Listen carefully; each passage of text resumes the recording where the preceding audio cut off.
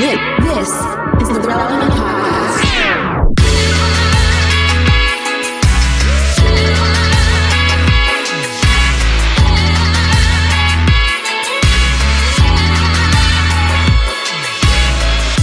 It's episode 992, getting close to 1,000. It's the Relevant Podcast here in Orlando. I'm your host, Cameron Strang, and joining me from Loverland, Virginia, it's Jesse Carey. Hello, hello. From Nashville, Tennessee, artist, producer, and mogul, Derek Miner. What's happening? And Jamie Ivey is out this week, so sitting in from somewhere in Texas, our very own downtown Emily Brown. Hey, y'all. So you're back from, we've given airtime to your travels. Yes. You have made it back to a home base for a little bit of time, family home base, right? Yes. Yeah. I'm in Fort Worth with my brother and sister-in-law and 3 very loud nephew and nieces. I have a question, Emily. Okay. So you're an introvert. Yes. I'm an introvert that can turn on, you have to turn on the extrovert, but okay.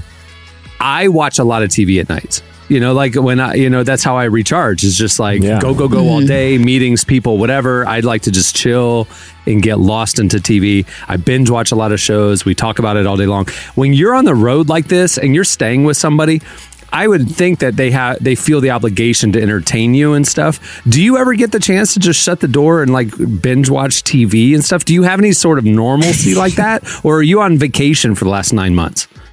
It's been a weird mix. So every person I stay with, I clarify that I do not want to be entertained because I don't want them to feel like they have to. I mean, if they want to impress me, I'm not going to say no, but I don't want them to feel like they have to have like an itinerary for us. Oh, you're not entertained. This is not why you are here. You don't. If they don't have plans for that evening, you don't just like sit across from them and just stare at them in a chair and just then start tapping your wristwatch. Yeah, like what are we doing? Maybe I'll start doing that. But no, a lot of times like.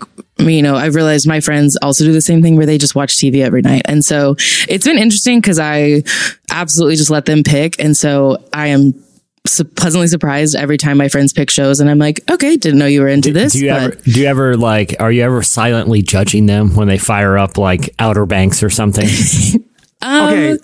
I like Outer Banks, honestly. When she was in Orlando, she came by one night and I was watching the Kardashians and she was like, oh, sweet. Yeah. I've been meaning to catch up on this. I'm like, no judgment at all. This is great. Yeah. Because you were watching the Kardashians? Hey, that was hilarious because that episode's like maybe 45 minutes long. It took us 2 hours to get through it because we kept talking. We kept pausing to talk about the Kardashians. Emily, do you ever like hold on, Jesse, don't brush over this. We have to, Jesse, don't brush over this. This is a prime moment. Okay. Now here, first of all, I need you to explain. Okay. Your son. You ever watched an episode? It's a great show. First off, I need y'all to know who Cameron is. Cameron is like snooty entertainment guy. He won't watch superhero shows. Right. He won't do nothing. No. But you will watch the Kardashians. Yeah. I need you to make it make sense for me. Don't judge it until you try it. Cameron mainlines Bravo programming. Bravo. I never watched the Kardashians. I don't watch E. I don't watch Chris Lee. I don't watch Keeping Up with the Kardashians. I never watched that. I'm a Bravo. Okay, so prestige TV, comedies, and then if I just want to have the laptop out and stuff, and I just want to have sound in the house, I put on like dumb reality TV shows. The drama, and so I had heard. So with this you new want Hulu, Kim Kardashian arguing in your house in the background? Is what you're telling me. So they went over to Hulu and they started this new show, The Kardashians, right? And Emily and everybody was telling me this is actually good, and I was like, all right, I got Hulu, I'll check it out. And I'm telling you, it was so much better than any of the Bravo junk. It's actually, the new show is actually really good. Leave me alone. Very good. But you won't watch The Boys. Yeah. I don't have to suspend belief that Kim Kardashian can fly away and save the day. The boy, I'm going to be on Derek's side. You have to suspend belief to watch anything that got to do with the Kardashians because their life is not a normal life. So no, that's true. That's true. He brings up a good point. But go ahead, Emily. Go ahead and support me, please. Support me. Thank you. The Boys is very good. I mean, check the content warnings, but it is very good. But I also like superhero stuff. So it's easier for me to watch it than. But I like it how you break it into categories here. You have like the stuff that you're watching that like the lights are low. Right. It's that time every week. Better Call Saul's on. It has my unbroken focus. That is what I'm doing. But then you have the second category. And Emily, this is what I appreciate. It seems like when you get comfortable enough with whoever is hosting you, you go from watching like a show with them, like just offline, we were talking about the rehearsal, like like the Better Call Sauls, the rehearsals, like, the kind of the high-minded prestige stuff that you're going to talk about after. But this is how you know you're a really good friend of someone, is when they put on their background, for Cameron, it's Bravo. For some people, it's like sports talk. For others, it's just pure HGTV. That's just on in the background. Yep. That's what I feel like, Emily, you have a certain degree of comfort with your host. Absolutely. Yeah, it is hilarious. Just the different movies and shows that I've watched this year. Not that I wouldn't necessarily pick them, but it's honestly funnier just to see what my friends want to pick. So one of my friends, I stayed with her for a week. We watched the entire Twilight series. Loved it. Great week. Had no complaints. And then the next week I was watching, I was staying with another friend who does enjoy more like prestige movies and shows. And so just the quality of content was a lot different. Keeps things fresh though. Keeps it a little spicy. What are you watching right now that's interesting? I actually am watching The Rehearsal. So I'm with my brother. He is obsessed with Nathan Fielder. He loved Nathan For You. What is The Rehearsal? That is a great question. No one knows. Yeah. Are you guys I saw Questlove tweeting about it. He was stumbled onto it when he was browsing on HBO and he ended up watching it. He's like, I'd never heard of this guy. And so now all of a sudden he's going back and doing, watching his old shows. Nathan and stuff For like You. That. And I loved Nathan For You back in the day, and which was Nathan Fielder's Comedy Central show. He's a Canadian comedian, but he's also sort of this prankster. But if people haven't watched Rehearsal, I hesitate to say too much about it, other than you want to watch at least the first 2 episodes. Like if you watch the first one, it's sort of a red herring. The first one, do you think that's accurate, Emily? Yeah, because I think it's a good first one because it really sets the tone for what you're about to get into. But then the next one shifts in a way. But it shifts the focus to Nathan Fielder in a way, and sort of the ethics of the crazy thing is the show is really, through the lens of this kind of elaborate sort of hidden camera prank show, is an exploration of the ethics of reality TV, the ethics of child acting, it is even the ethics of getting emotionally invested into fictional characters. What are some of the human results of that? Emily, it's hard to say too much about what the show is without kind of giving it away, because the show kind of reinvents itself every couple of episodes, exactly. Right? Yeah. So I watched the first one, didn't fall in love with it, but then I've been seeing people tweeting if you grew up in the church at all, you need to watch episode 2. And I was like, I'm intrigued. So I'll give it another shot. Yeah, so. It's definitely worth watching. Derek, are you familiar? Did you ever watch Nathan For You on Comedy Central? Never in my life. It's that absurdist but high-minded comedy where it's so stupid, but it's also so above. I haven't watched any of it, but you know what I have been watching? What? And you want to know what? Do you want to know what's crazy? This is the craziest thing in the world. I'm going to read the top 10 websites. Okay, number 10 is WhatsApp. Number 9 is Twitter. Number 8 is YouTube. Number 7 is Netflix. Number 6 is Amazon. Number 5, Apple. 4, Microsoft. Facebook, Google.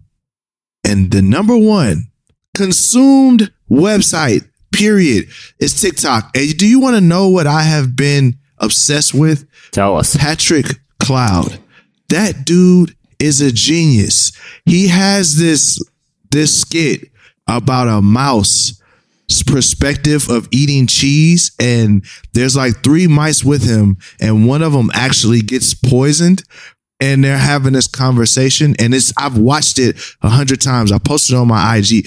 That's what I watch. I don't watch shows anymore. All I watch is random skits from people like Kev on Stage, Joshua Neal, Patrick Cloud. That's all I watch. To me, that's the best television, period. Yeah. Like, it doesn't get any better than that, my opinion. You know, you need And to The balance Boys. it out by reading a book. You know, like, your brain is going to change, my friend. You need to read a book in between your TikTok sessions. What's the difference between that and the Kardashians? Hey, at least it's longer than 37 seconds. I mean, at least my attention. Oh, so you're telling me consuming it in 45 minutes of trashiness is, I get it mine in 30 seconds. You know what I'm saying? You got 45 minutes invested. You feel me?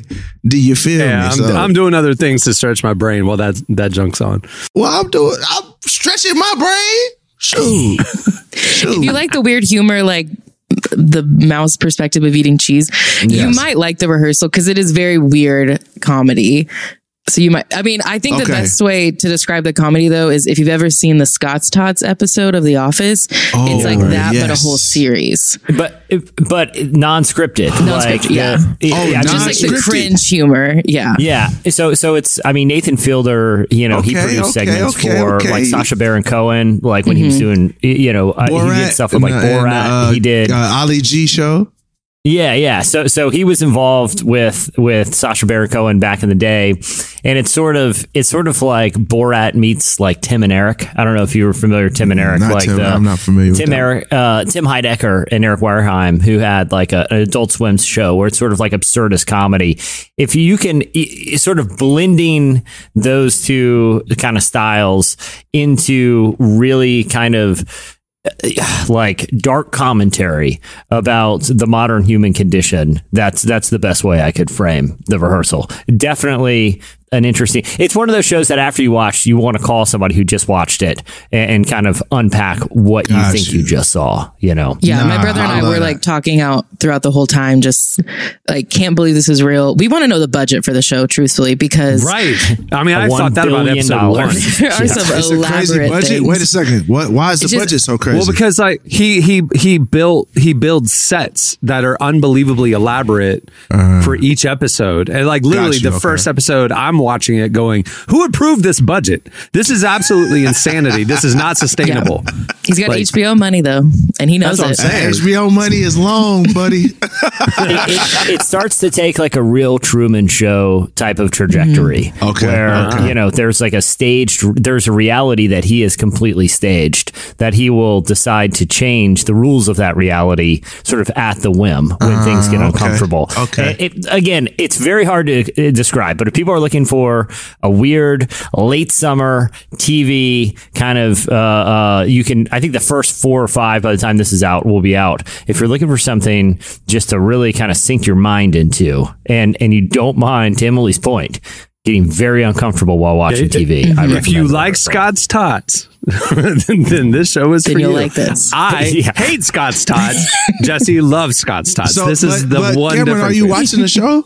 I watched the first episode and I didn't fall in love with it, but everybody is saying it's just like an appetizer and you've got to keep going because the second episode and beyond, it like goes to another level. So unlike anything I've ever seen.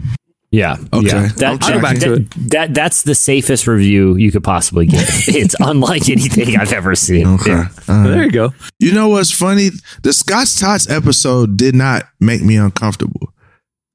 Like I don't know why. Have a soul. I feel bad. I feel bad. It's like the Salem witch trials. If you float, you're a witch. If you are not bothered by Scott's Tots, you do not have a soul. I was like, yo, this man is a menace. Derek, what have you watched that has made you cringe, whether it's online or on TV? Cringe. Like, is there anything that like is like cringe inducing for you? Bro, you know what? I can't think of much. Like only thing that makes me like uncomfortable is like excessive violence, like, or some kind of torture thing or something like that. Like I hate to see people hurt, but like something like Scott's Tots, that's like this man straight lied to these little kids. Like, it's just, that doesn't make me uncomfortable. It makes me just say, that's messed up. I don't know. Maybe it's my trauma growing up because I just grew up with. Yeah, you know what? That's true. Like, maybe if you saw real things, that something like that doesn't faze you. That's interesting. I mean, some of the stories you've told me of things that you've experienced, you would be desensitized to Scott's tots being anything at all. That makes a lot of sense. Yeah, okay. For me, I'm just like, yeah, all right, this white man lied to these little kids. It is what it is. Like, lesson learned. Well, we have a great show in store for you today. Coming up later, we talked to one of our favorite Christian rappers. 1K Phew joins us. He has a new song that drops today, actually. Stay tuned. Up next, Tyler joins us for Relevant Buzz.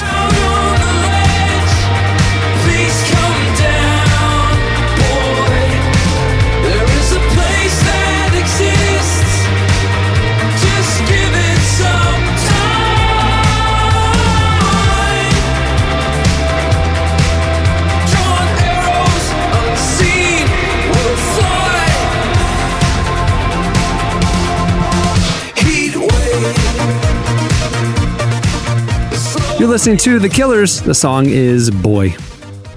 Season 4 of The Chosen is in theaters now, and the reviews that count are in. Amazing. Did not disappoint. Flurry of emotions. It was powerful, heartbreaking, uplifting. You have got to come and see it. It is a message for everybody. I highly recommend that you come out and see The Chosen Season 4.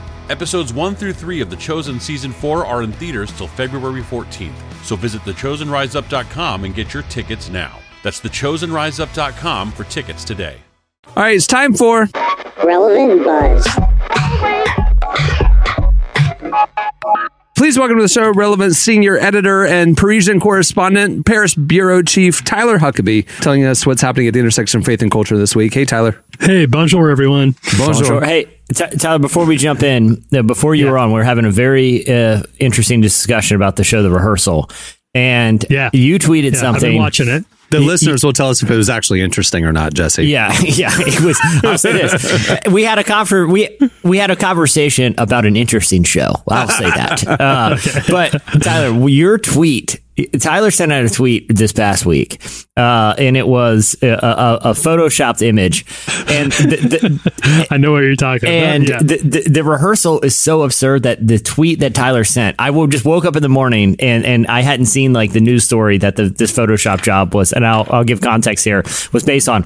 I actually thought, did I miss the new episode of The Rehearsal? Because I don't is this where it goes? But you guys might have seen that image that was floating around from like CPAC. They had some weird like performance art thing where they had like a fake like jail cell, and there was like somebody in there. There was like someone about the Marjorie Taylor Greene thing? Yes. That guy was pretending to be a January 6th insurrectionist in jail for January 6th. He's got like an orange jumpsuit and a MAGA hat on. Was it photoshopped or not? That's the question for me. I was like, is it actually photoshopped? That image was not photoshopped. Where Marjorie Taylor Greene is praying with someone who's pretending to be a January 6th, like in prison, as part of this weird performance art thing. But Tyler photoshopped in Nathan Fielder wearing, like on the show, he wears a laptop around his chest so he can, take notes. Like a little harness. Yeah. Like he has a little harness to type on. And especially as his like setups and rehearsals for these unsuspecting poor people who signed up to be on the show get more and more elaborate. Well, not just poor people, all types of people. Yeah, I don't. They actually don't really get into their. Poor. They actually don't get into the socioeconomic. Just clarify. Yeah, he's not picking on the poor. Yeah. Oh, I was gonna be like, all right, that might be a little cringy, guys. I saw your tweet before I saw anything about the actual CPAC thing, and I literally thought, man, this show just keeps getting better. Like I literally thought your Photoshop commentary was reality. That's the world we're living in. It created some confusion on the time. I didn't mean to cause internet drama with that because I think it's not. I don't know if you guys know this about me. I'm not much of a Photoshop aficionado. I'm not an expert. We've got people at Relevant who do that job. I'm not one of them. So it's not like a seamless Photoshop of Nathan Fielder. It's very clearly like cut and pasted from elsewhere. But it's the internet. People aren't paying a lot of attention. At a glance, people aren't paying a lot of attention, and there were a lot of people who shared your confusion on that, Jesse. Yeah, it was really funny. It made me wish it was an actual episode. You know what? Yeah. Not my problem. I'm not apologizing. Nor should you. All right, what's going on this week, Tyler? Well, we're not talking about the big news. Of course, because we don't know what's going on at Mar-a-Lago. We're still in the aftermath of it. But by the time people hear this, they're going to know more about what happened at Mar-a-Lago than we do right now. So we're jumping right. Also, that's not our beat right over at that. all. That's not our beat. We don't do politics. I don't know what the FBI does. I don't know what the rules are. I barely know what FBI stands for. FBI does. Truth be told, it seems like they have a pretty broad job description and they just show up at a lot of places. So I'm not totally sure that I know all of what the FBI does, but in any case, not our beat. They investigate. It's a bureau focused on investigating. Let's just put it this way. You do not want to be on the other side of them. That's the, it's not a good sign. We'll just leave it at that and we'll just call it. And I know the FBI has no jurisdiction over here. I don't know. I saw the Bourne Identity, man. Tyler Snowden. They'll find you. Yeah. They'll find you. Next thing we know, Tyler's going to be involved in a rooftop chase over, like jumping over cafes and stuff. You know, he's going to be coming at us from a lakeside pavilion in Italy next week. Like I picture, you know how every once in a while you be turning on like cable news and it's just like a random car chase, like in LA or whatever, sure. And you just kind of pop in and they got the helicopter chasing them. I picture the Parisian equivalent of that is a rooftop chase where it's one guy who's clearly a secret agent because he's wearing a suit is jumping from rooftop to rooftop, like jumping on those little canopies and sliding over tables at a cafe where like four henchmen are chasing them. That's the Parisian equivalent of like a car chase, right, Tyler? You see that probably once, twice a week. You're not on the interstate. You're not in the Hummer. It's not there's no Fast Furious thing over here. It's parkour. It's like elaborate parkour. Through cafes and diners. It's like John Wick parkour. Yeah. They have like verandas and terraces that you can basically just trampoline off of. From one awnings, side of town to the other. Awnings, so you can jump off of everybody. I thought that was Italy. This is Super Mario. Is that what you said? Is that it's like a car chase? It's a little Mario different Brothers. It's a little different here because you have to say "Sacre Bleu" every time that you jump over, and you have to twist. The cities are so large. I mean, there are literally criminals who have parkoured from France all the way to Italy before. Yeah, it's There's no pretty impressive. So the first piece of actual news that is from the U.S. and that is on our beat. I'm starting off with a question here of you guys. When you think about your friend lists of people you would consider to be real friends, how much socioeconomic diversity would you say you have among your friend groups? Do you feel like most people are more or less in your same sort of roughly same financial bracket, or do you feel like you have a pretty wide diversity of friends in different financial groups? I think majority are in the same bracket, but there's like a few that break out either more or less, just for various reasons. Mine is wide. It's like it's wide. Yeah, I think they're sort of like a bell curve in my social, Oh yeah, that's the way to put it. But I would say there are groups of friends that it's pretty narrow. That's pretty common. That probably won't surprise you to learn that most people, not just in terms of socioeconomic diversity, but almost any kind of diversity, most people's friend groups are pretty homogenous. And the reason this is interesting is because of this new study that came out from Nature magazine that analyzed 84% of the U.S. population. Now, that's a big sample group. They analyzed 84% of the U.S. population via our Facebook accounts. They use Facebook to do this. So there's about 72 million people. And what they found is that Americans have sort of an interesting fight in this battle against wealth inequality that we've seen over the last few years as wealth inequality has risen. And that is friendship with people who are outside of your socioeconomic scale of where you're at. The the study found that poor children who live in areas with friendships that transcend class and income can make it significantly more money in adulthood than poor children who grew up in neighborhoods with no such friendships. As the New York Times put it, quote, the study found that if poor children grew up in neighborhoods where at least 70% of their friends are wealthier than they are, and that's the typical rate of friendship for higher income children, it can increase their future incomes by 20% on average, by a really significant amount of money, 20%. And we've known for a long time that being raised in an area where there is more socioeconomic diversity can be really helpful. But now we know a little more about why that is. Creating these friendships, especially when you're younger, goes a long ways, for reasons we don't entirely understand yet, towards helping you have more money in the future and kind of breaking that cycle of poverty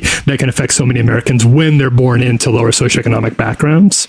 Well, I can talk from my, my background. I grew up with mostly everybody was broke, and being in music, it like catapulted me into a whole different world of people. So then it also catapulted me into a whole different world of knowledge and understanding. Sure. And so I know for myself, it just changed the culture of how I viewed money. Like I began to view it in a different way. So I think that's really valuable. I mean, that's why I started the Ownership is a New Black campaign. You know what I mean? Because that's the whole idea. Is for a lot of people, it's not even that they're inept or they're stupid. They're just not exposed to how wealth is generated. So that makes a lot of sense that if you put someone into a situation where they understand how wealth is generated, they begin to adapt and assimilate. It's assimilation in just a better way, in a good way. You know what I mean? Yeah. So. And there's also the aspect of, the old adage, it's not always what you know, but it's who you know. It plugs you into like a network of people that, I'm not trying to say all relationships are like transactional, but when you're in relationship with people who are, successful in different areas, it can afford you an opportunity to have opportunities when a job or, some sort of like, professional circumstances arise that allow you to gain experience because of the relationships you have.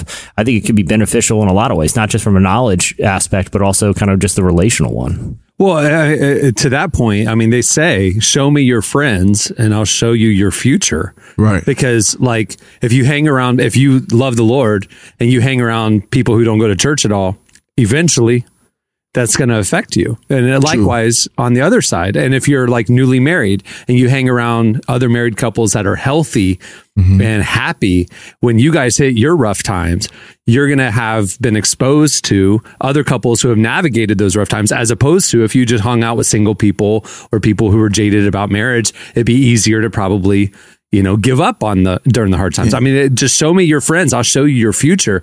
I'm telling you, when you have that in your mindset and you meet new people or you maybe are dating somebody or whatever, and you see their friend group and they're all struggling or they're all crazy or it's all drama, run, man, because it's like, that's their future. Do you want that in your life? I mean, so not just socioeconomic stuff, but like in all aspects of emotional health, relational health, spiritual health, and financial health. I agree with this. I mean, it's really, really smart. Derek, would you say that, because I know that this is a big part of your like job and something that you're passionate about, but I also know that with regards to this study, most of these people are like sitting there, friends who are a little poorer down and being like, here's how you make a budget. Here's how the stock market works and how you make smart investments. Would you say it's more of just like kind of being in a culture of people with more money making knowledge, basically, that kind of inspire? Like, what's the actual like knowledge passing process look like? I can speak for myself. It's more culture for me. It's just things begin to change, right? So you watch sports less and watch MSNBC more. When all the homies are at the table talking about, their Roth IRA and you don't know anything about a Roth IRA, you're going to be like, yo, what is that? And then as they begin to speak, then you go and do your research and then you come back and say, hey, I started this thing. What do you think? And so even when we talk about the conversation of, your friend groups and it's not what you know, but who you know. Sometimes people limit that to being like, oh, hey, this guy could help this guy get a job. And it's not really just that. It's help someone that can actually help you navigate hardships, right? So if I'm in a financially tough spot, and then someone that's been there before, and I tell them what I'm going through as a friend, I confide in them, they can say, oh yeah, I've been through that before. You should do this, that. And this maybe could help you. Oh, and by the way, let me call another friend that may be able to help you navigate that situation. That's what you're seeing there in the network. So I think that is, I mean, this to me is very, I can speak for myself. It's a very basic concept. Your culture changes as you go into different circles and different groups. And usually, the majority is going to be the one that's going to influence people. It's rarely the minority that influences the group. So if 75% of your friends are wealthy, there's a high chance that you're probably going to get pulled up into wealth as opposed to you pulling them down. Right. I think it's also important, like, financial transparency is a really big thing that can help a lot. Because like I have friends that, like I have a lot of friends that are pastors, and they are all very open about what their salary is, which obviously there's a lot of different factors that go into a salary. But I think that's also important to talk about, is what you make, because someone might think like, oh, well, the salary I make, that's fine. But it's like, well, if someone else is in a similar position, they're making more, kind of like figuring out, how do I get to a place where I'm more financially stable? I don't know. I just think that's really important. And I think it's really awkward to start that conversation because there's something about money that feels weird. But I've noticed with my friend group that when we've talked about stuff, like I have a friend who she was truly just not getting paid as much as she should have. And she, like, we graduated at the same time. She had a full degree. And I was like, you absolutely need to be making more than what you're making. And like, I think if we hadn't had that conversation, if she didn't have someone like me telling her, you need to be asking for more money or looking elsewhere for more money, like I think she would have stayed in that career, and it would have just kind of affected her financially in the long term, because she wouldn't know that she has a much higher value than what she was being paid. So I think, just like financial transparency is awkward but important. Right. I agree. I totally agree. And I guess the final and the last thing I'd say about that, and this is a harder thing to study too, but I think there's also value for people who have more money to make friends with people who don't have as much. Ooh. That's a really good thing too. And that can be you may not be able to put that into a bank account, what the value is there, but it's something that we certainly in the Bible can see. That's something that a lot of the greats, including Jesus himself, was very involved in. So don't discount that there's the highway goes both ways on those friendships. I would affirm that for sure, because, and not just about money, again, everything. Like I was involved. Sure. I had a home group that met at my house for years, and it was all 24-year-olds. And I was hosting it. It was all 24-year-olds. It was led by a 24-year-old. I was just hosting it. And I'm telling you, sitting there listening to them talk themselves into this absolute terrible theology. And it's just like how they feel. And like every week, it was just maddening to me. Like, be in a room where there's multi-generations and a lot of different, experience levels and stuff like that. So you can learn from people who know more than you versus just being surrounded by your peers who don't know anything more than you do. You know what I mean? Like, try to be intentional about having friends that are older and younger and all the above. I can say this again from experience. My good friend, BJ Thompson, he started a nonprofit called Build a Better Us. Well, the funny story, that started with me and my wife. And it was because me and my wife were struggling really, really bad. Neither one of us have seen a really biblical marriage in a sense. We saw some pretty toxic stuff growing up. And BJ said, well, hey, just come to our house on Wednesdays, and then we'll just talk about marriage, and we'll read through the scriptures and all of that. And it evolved into multiple different people coming to this group. And then he would do something even more cool. He would bring in like couples that have been married for like 20 years, and they would tell us like different things. We'd ask questions and they tell us different things. And I mean, I can honestly say, I don't know what the future would be, but I don't think without BBU that me and my wife's marriage would be as healthy as it is. We're 14 years in the game now. For sure. And that's because we had somebody to actually, see us struggling and say, how can I help? They jumped in the fight with us. So definitely, I think, if you got friends that are struggling financially, I know it can feel awkward or you don't want to have the hero complex, but in any way, man, we're blessed to be a blessing. Spread that knowledge, you know? Mm-hmm. Mm-hmm. I feel like this is a good slice for you guys, something to bring for you guys, because there's a lot of wisdom about how to have good friendships in this group. So thanks for being willing to share from your experiences. This next story is a little bit of a pivot, and this story does involve some conversations around pornography. So if you got little kids that are listening to this, then put them to bed, because this may not be for them. Tyler, I like your scenario too, where people listen to this podcast, not like with AirPods in while they're doing dishes. The whole family is sitting around. They're gathered around the radio like in the old times. Yeah, like they're listening to like an old Western on there. You know, all right, kids. Little Fanny is on. To bed with you. Yeah. So send them to bed. You heard it, kids. Time for bed. And then crank that dial, because we're getting into the good stuff now. This is a story. Y'all ever listen to NPR? Y'all ever listen to NPR in the morning and they're like, "Oh, just as a warning, this story has some graphic element." And before you can even touch the dial, they're throwing out words that your kid in the back seat's like, you get a split second. We're giving you plenty of leeway here. The kids can still be brushing the teeth for all we know. That's why I vamped a little bit. Yeah. Like, go ahead and hit pause. If they're not in bed already, then you want them to hear this story, and that's on you. That's not my problem. Again, I feel like the type of show you're making this out is like we're about to do an ad for buttermilk biscuit mix or something between stories, like old timey radio. You know. But first, is brought to you by Jan's Buttermilk Biscuits. When I like to have a drag on a cigarette, the only one for me is Virginia Slims. It's like, why does the Virginia Slim guy sound so creepy? You should get to bed, kids. All right, what's the story? So we are talking about the for now, the number one website in the world, and that is Pornhub, which is the largest distributor of adult content. Hold on, wait a second. You said it's the number one website in the world? Yeah, I think most trafficked. I was on the wrong website. It said TikTok was Pornhub. Yeah, I think some of the ones you were listing was apps. You know, I'm wondering if it's more of apps. Maybe it's apps. Okay, you're talking URL. Okay, gotcha. Okay, URL. Okay. I think www. Derek, I was suspicious of your list when Microsoft.com. Yeah, I know. Apple.com. I was like, that was a red flag for me. Who goes to Apple.com? It must have been apps. It was apps. It was apps. Sorry, man. I had so much more faith in humanity than Pornhub being a website on the planet. We're so sorry to do this to you, Derek.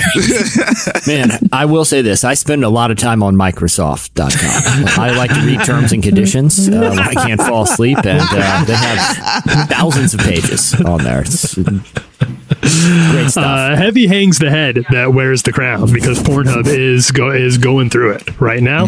This week or last week, their parent company MindGeek learned that Visa and MasterCard have suspended all card payments for advertising.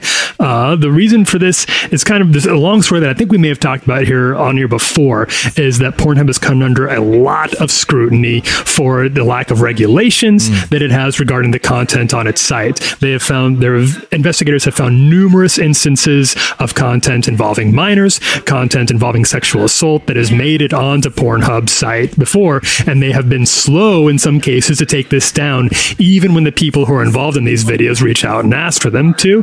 So Visa is currently grappling with a lawsuit from a woman who was just 13 years old when her boyfriend filmed an explicit video of her that was later posted to Pornhub. She says Visa knowingly facilitated the sexual abuse of minors. Visa has unsuccessfully tried to get this lawsuit dismissed, but U.S. District Judge Cormac Carney said Visa either knew or should have known what its payments were being used for. He said in his statement, quote, "It is simple. Visa made the decision to continue to recognize MindGeek as a merchant despite its alleged knowledge that MindGeek monetized child pornography.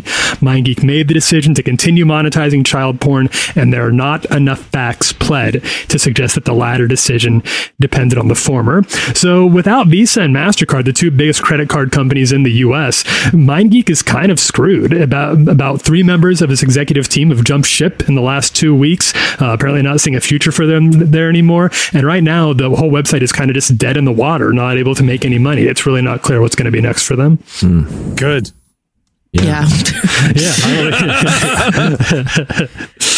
Maybe the number one website will become TikTok now. You know, that's right. True. Yeah. Again, I'm spending most of my time on Microsoft.com, guys. So So yeah, this has been, I think, a long time coming for MindGeek. A lot of the writing has been on the wall for them for a little while. Visa and MasterCard have suspended payments to them before, but those have been reinstated after Pornhub kind of promised to clean up its act a little bit and then put in some more regulations.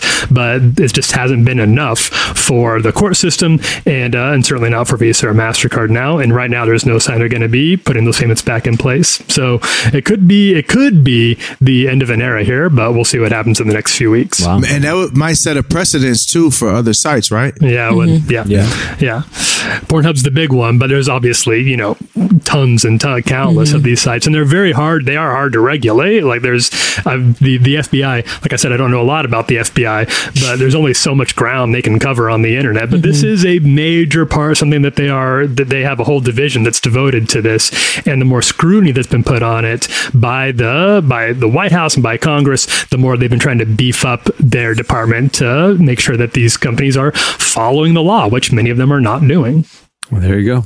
It still cracks me up, and I've said this on the show before, but like in our weekly analytics, we did an article a long time ago listing like 3 porn sites have more traffic than Google.com, blah, blah, blah. That was like the headline.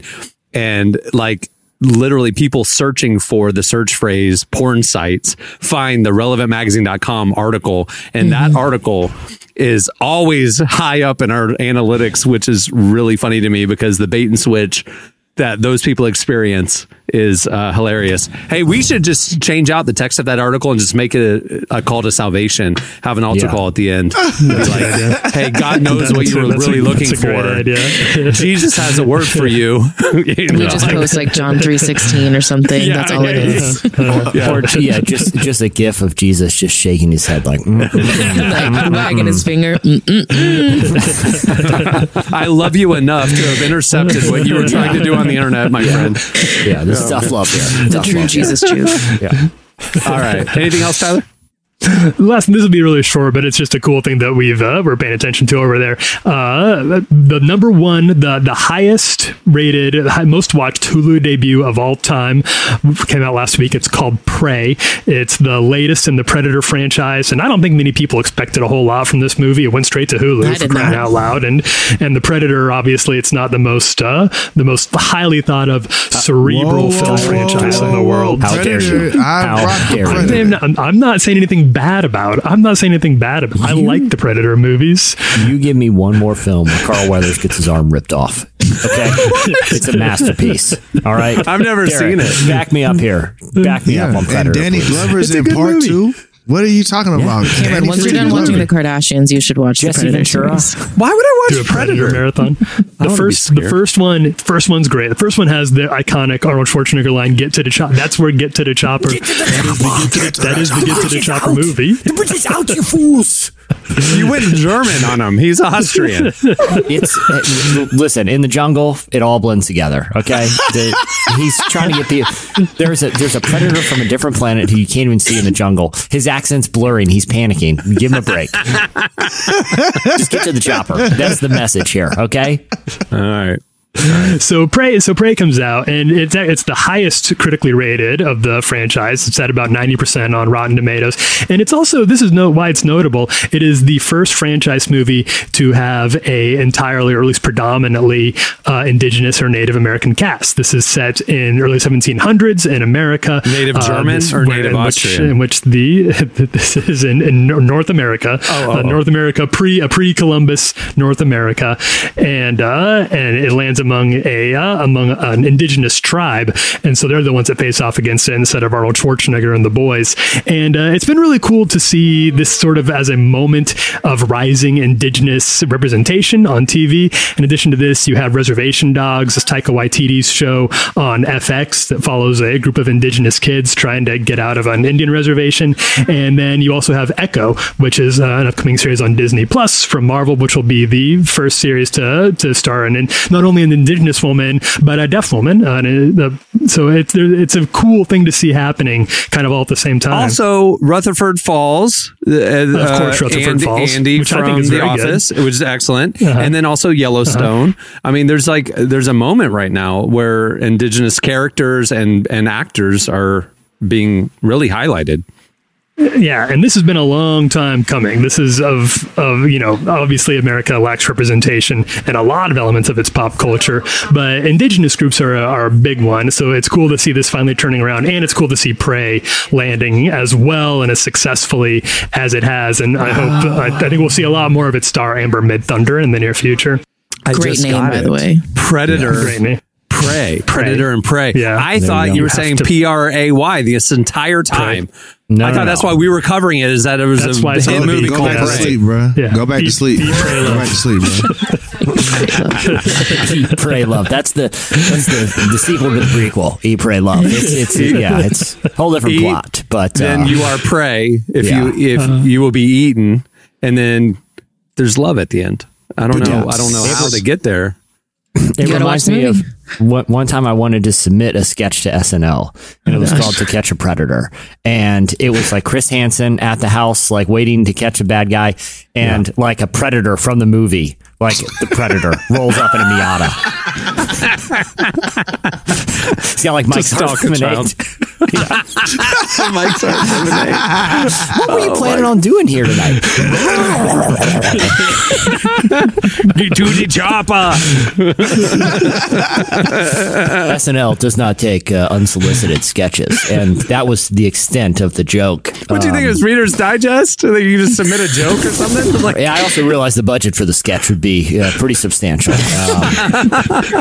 We need a very authentic Predator costume. All right, well, there's a lot more where that came from. Make sure relevantmagazine.com is part of your daily web browsing. We're covering everything at the intersection of faith, life, culture, and justice every weekday. And also make sure to follow us on the socials for the latest. Twitter, Facebook, Instagram. We're posting all the time. All right, thanks, Tyler.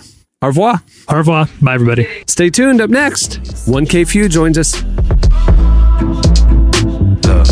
Before I spit a hallelujah, I might need a hearse. Cause I ain't finna let nobody hold me out here. My pockets on Buddha. Fat. Church, but even still gotta pay the toll around here. Big like keep heavy metal like Kid Rock. Never let a sig hide shoot to my wrist like if the opposition make a pit stop by the drip drop, get popped while some kid box playing. Yeah. All my daughters know that this ain't only talk. My only thought is how to make a chopper, make a op escape from round this hole like Tony Hawk. Yeah, tell skateboard Pete this a buffet. I'm from where they handle more keys than ballet. Whole squad grip beans, but it's in the ballet. So if you hear that boom boom, all I can say is, Lord forgive me, Lord forgive me, Lord forgive me, Lord. You're listening to Tobe Nwigwe, Pharrell Williams, Earth Gang. The song is Lord Forgive Me. Some awesome collabs that Tobe's doing right now. Hey, if you like this podcast, but you might like it better if there were no ads, you can do that.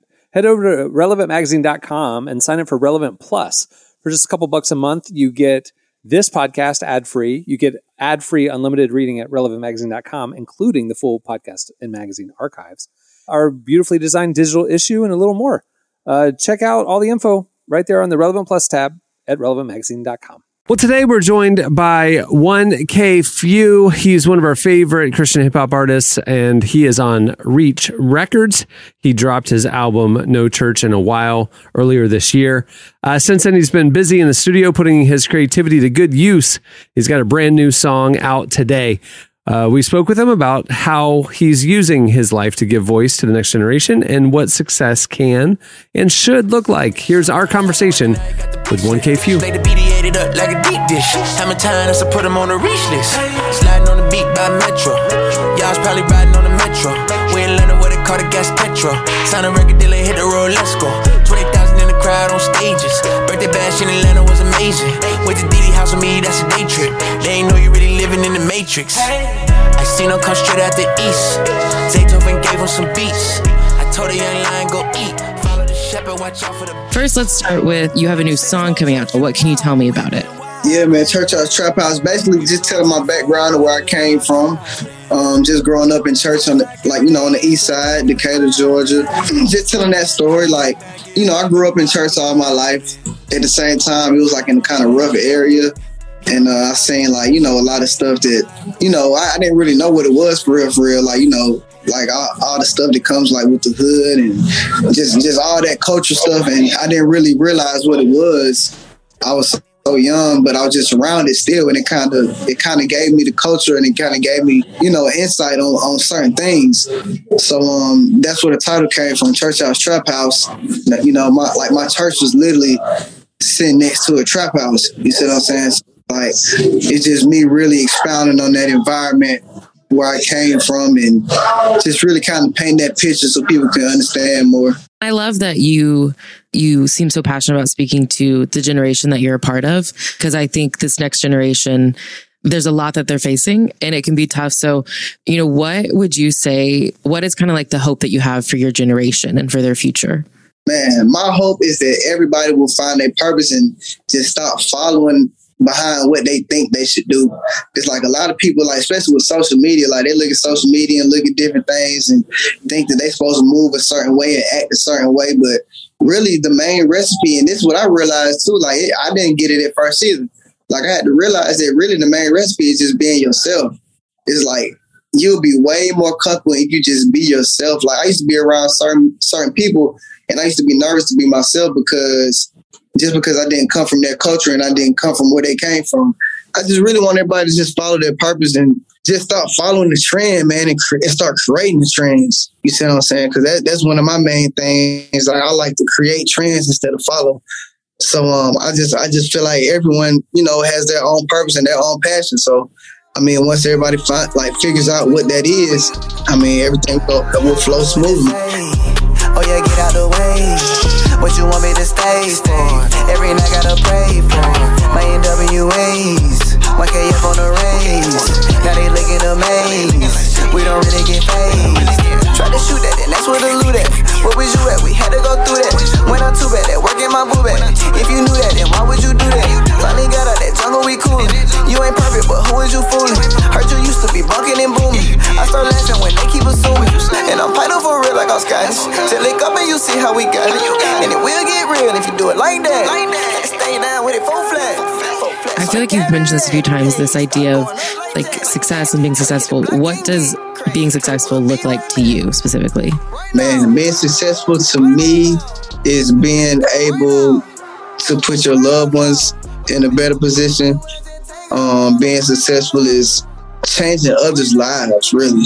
Like when you're in a position to change other people's lives and to keep that cycle going, I feel like that's success. Like you can make a drastic change for the good in the community and anywhere you go, like I feel like that's success. So, I mean, I'm just trying to figure out how to open up more doors so people can have better opportunities for their family, because there's a lot of people that I was around growing up who didn't have no opportunities like with their family and just grew up in broken homes and, different things. And there weren't really a lot of opportunities for people to even, see a brighter future. You know what I'm saying? So I just want to give people an opportunity to see that they can have a bright future, because a lot of people they literally can't even see having a bright future. Mm-hmm. So my idea of success is just being a game changer, like really changing people's lives for real, like really saving souls, and really being a servant. It's like when you at a position, when you at a certain position or a certain role, it's like the best leader is the best servant. You feel what I'm saying? It's like, if you're a good leader, you're going to know how to serve. You're going to know how to take care of your people and take care of your team. So, that's my idea of success when I think about success. Yeah. And I love that you talk about how, like, the idea of a leader being a servant, because I feel like that is a really big part of being a leader that unfortunately a lot of people miss out on. Yeah. But it's like so important to be humble. So like as you're gaining success, what are you doing to make sure that you still keep that servant mentality or that humility? So really just being fed and really just having a good surrounding, good community around me, not having a bunch of yes men around me, and, just keeping my head, straight and being around my family. I stay out of the way. Like I don't get into anything. I'm a real family man. I'm a husband. Once I take all this rap gear off, I am a father, like for real. So it's like I really just stay out the way, and I don't really just, a lot of people just go places where they ain't really got no business going. So, it's like you just got to have that discernment, and you really got to you got to be connected with God. And I ain't gonna lie, like you got to get in that word too, because it's like the Bible really got all type of cheat codes in it for you to not even stumble on certain stuff. So it's like I don't know. It's like I really have common sense at the end of the day, so I just really stay in my lane and just, hear from God, really. I can't so far that I'm not. I used to wonder why my uncle was in that kitchen with all them pots. I used to wonder why my pastor was in that room with all them Glocks. Church house, sitting right next to that trap house. Yeah, church house, sitting right next to that trap house. Let's go. East side of Decatur. You ain't gotta worry about nothing. That was 1K Phew. Make sure to check out his brand new single, Church House, Trap House. It released today. And also don't miss his album, No Church in a While. It's out now. Stick around. Up next, it's your feedback. And I tried with you enough. No matter how deep I fell in your arms, I'd never get to you, my love. And when you're stuck inside, you seem to forget your whole life. Now I'm never gonna get you by my side, so I pull the plane doors up and I fall so low. You're so high. You're listening to Julian. The song is Solo. Okay, it's time for your feedback. Well, last week we got talking about political parties and the need, and actually there is a third party that just got launched, the Forward Party, and we got thinking about other parties that should be launched to fully represent the spectrum of America. So we asked you, if you were creating a new political party in the U.S., what would it be? What would it look like? You hit us up on Twitter at Relevant Podcast, and here's some of our favorites. So before we get into the craziness, I got to make sure we start off with Joshua Hogarth, because I know it's some crazy ones in here, but Joshua said the moderate party, key platforms, decriminalize possession of drugs, increase penalties for sex crimes, especially against children, create policies that benefit both sides, flat tax rate, reduce government spending, and end campaign finance fraud. Now, everybody go into the rest of them. Joshua took it serious. Joshua took his homework serious, and he actually gave us some solutions. So now we're going to get into the best ones. His big flaw is it makes too much sense, okay? That's not going to work in American politics. I like Cheryl's here. The church potluck party. Just as many crazies, but better food. Yeah, well I like it. I liked Alex's Pedro party. He'll make all of our wildest dreams come true. I watched Napoleon Dynamite, I think, every single day for like 2 months straight in the 5th grade. It really shaped a lot of my humor and who I am as a person. So I will absolutely be voting for the Pedro party because loved it in 5th grade. Love it now. Did you see just a random kid on TikTok that was going around this week? I saw the video. He was at Dave & Buster's, and hanging out at Dave & Buster's was Pedro and Napoleon, like literally the two actors. I love the fact that 15 years later, they're just friends hanging out at Dave & Buster's. That's so the kid went up and put him on the video, and they were both super cool about it and did like little sayings as their character, whatever. But the dream. I think it's funny. They still hang out at Dave & Buster's. I think they were friends before. Like, I think they made the film because they were friends. I'm pretty sure I read that somewhere. And then obviously, they just stayed friends because they've been in a few other movies together. Yeah, they're part of like the Jared Hess universe, the filmmaker who made that. I do love kind of sticking along with the church potluck theme, Adam's The Pizza Party. That does take me back to my elementary school days as well, because there was nothing better than pizza party days. Man. When you knew it was happening all day. You had to get through, that's right, the pointless paperwork that your teacher gave you. But then you got the smallest piece. The smallest sliver. They took a normal slice and sliced it. I mean, it was like you had pizza of a normal slice. Right. They ordered a $10 pizza and they cut that mug into 35 pieces. They ordered one medium pizza for 20 kids. Well, and if you're lucky, you get a slice. If you're really unlucky, they're going to cut that thing into cubes. They're going to go Little Caesar style. And everyone gets a little cube, and it's got the little meat cubes on it, and it's technically pizza. You get one meat cube each. When y'all got up to your turn to grab your slice, did you take a slice and make sure everybody had their slices before you went back for your next slice? No. Or did you grab all the slices you're gonna want because it's your turn to grab, and who cares if somebody runs out before they get theirs? Nah, teachers weren't finna do that at my school. Boy, put that back! It's one at a time. Yeah, actually, now that I think about it, I think the teacher handed us the plate, so like we couldn't even pick. They wasn't trusted because if that system would not work in my school, Halloween. it would be like a pack of hyenas. Please take one. You put the bowl out there. It's empty after the second kid. Yeah. It's a wrap. Yeah. But then there's always, but then there's a scenario where you're at the party and there's that, there's three of the boxes of pizza each have a slice left because no one wants to take the last one. Let's just open up a new box before we take the last one because it's such a social faux pas to take the last slice of pizza. But if there's more boxes underneath it, it's not. Because we was like, oh, it's one piece left? Bow, done. Hey, I didn't get one. Hey, too bad. Snooze, you lose. Snooze, you lose. Slow. You can learn a lot of lessons from the pizza party. That's the takeaway. That's what we're learning. That joint was So like we're all Lord team of the pizza party Flies. here. No lie. The pizza party is the childhood equivalent of the shopping cart in the parking lot as an adult. If you're not a person who returns the shopping cart to the corral and you just leave it to wander the parking lot, hit cars, clog up the... Disagree. That's the dividing line and thoughtfulness as an adult. Taking the last slice or taking too many as a kid at the pizza party. Same. Those people are the ones leaving shopping carts willy-nilly as adults. Jesse, are you the shopping cart lead? I'm assuming you lead the shopping carts wherever you just want to. Can I explain though? Because look, it does not matter what you say. I am judging you so hard. Are you boosting the economy? Are you giving employment to somebody who has to clean up after you? Is that your rationale? Hey, have any of you guys worked at Big K? Have any of you providing jobs to your local economy? That's what you're doing. Not only am I providing jobs, it's the best job in the grocery store. When it's your turn to go walk around the cart, because here's why: when you're working the register, it's stressful, man.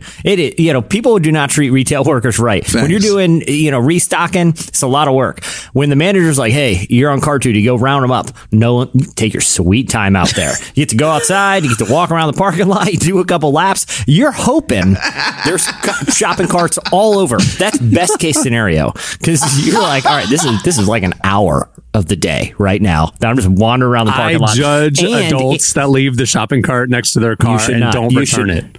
You should not, because you selfish person not thinking about the people coming after you. I feel like you actually push it even farther into the parking lot. Like you unload your groceries and then you push it off. If you work at a cool grocery store or Target or something, you get one of those little robots that pushes them with you. Like you're depriving someone of use of that cool robot if you do their job for them. Okay, like you're doing somebody's job for them. Someone is paid to go pick up that cart, and I'm providing them with an opportunity to have the best job in the grocery store. Yeah. Grocery store employees listening, please tweet us and let me know if you look forward to picking up the carts, because for me, it was the highlight of the day. Absolutely no one's going to say they enjoy this. Not one person. I think if they live in Southern California and it's lovely weather year round, maybe. Yeah. Maybe everything you're saying is true. But if you live in the swampy South in July and you're making that kid leave the air conditioning to go clean up your mess outside, that is thoughtless, my friend. It's better than working in the corral. That's the big pin of mulch out behind the grocery store. Now, that's a hot afternoon. What grocery store has mulch? It's literally a walk in the park. You're talking about Kmart. You're just talking about Kmart trauma. Grocery stores don't have mulch corrals. All right, here we go. That's it for last week's. Go check out the replies. There's a lot of them. Okay, it's time for this week's editorial question of the week. Well, earlier in the show, I was publicly shamed for my background. My background. Exactly. Hey, I also watch The Office on background. Rightfully so. Parks and Rec. Those are background too. It's not always just the Real Housewives franchise. Own it. Anyway, we want to know, what's your guilty pleasure? Maybe your binge show. What's your guilty pleasure show that you come back to that like your friends would shame you on a public podcast over, but you're like, all right, this is cool. This is me. I enjoy this. What's your guilty pleasure show? And we do not want to know about the number one website in the world. We want to know about television shows you can stream. Oh my God. Hit us up on Twitter. We have an article you should read on relevantmagazine.com if that's the case.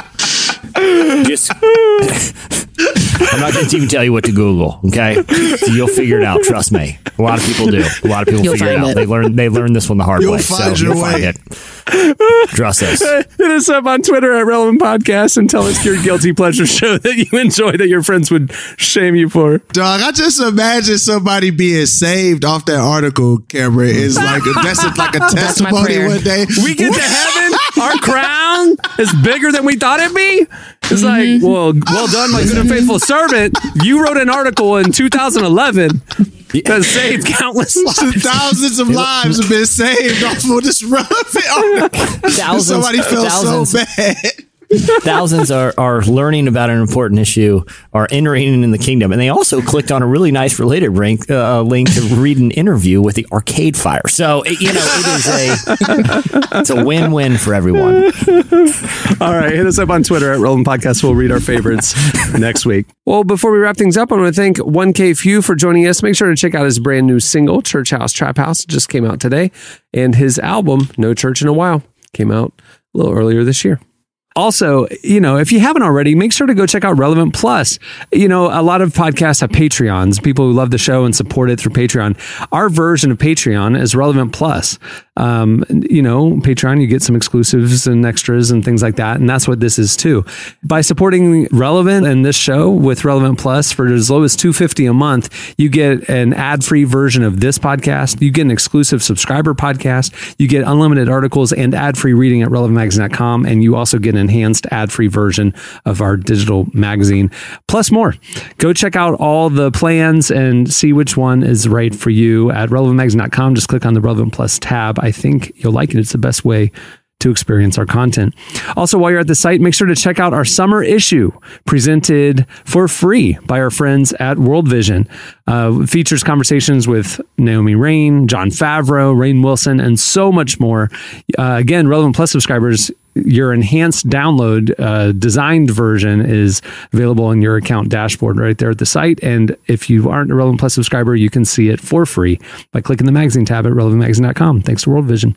Oh, also, last thing, if you like the show, tell people. Rate it, review it wherever you listen. It helps the algorithm, helps other people to, find it. If you don't like it, keep it to yourself. But whether it's Apple Podcasts or Spotify or anywhere else, fresh ratings and reviews helps boost the show. And we love to see the feedback. So tell your friends, go rate it and review it, and tweet us at Relevant Podcast. We love to hear from you. On that note, we'll wrap it up. I'm Cameron Strang. I'm Jesse Carey. I'm Derek Miner. I'm Emily Brown. We'll see you next time. Have a great week, everyone.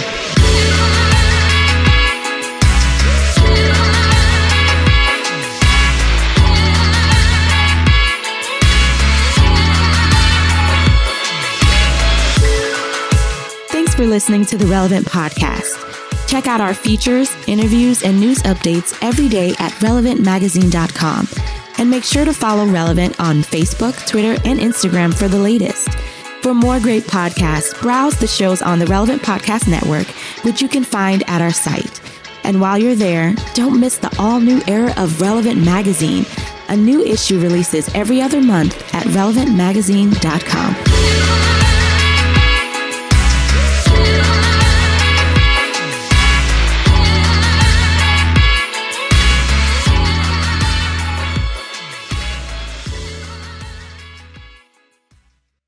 But first, this segment's brought to you by Jan's Buttermilk Biscuits. Relevant Podcast Network.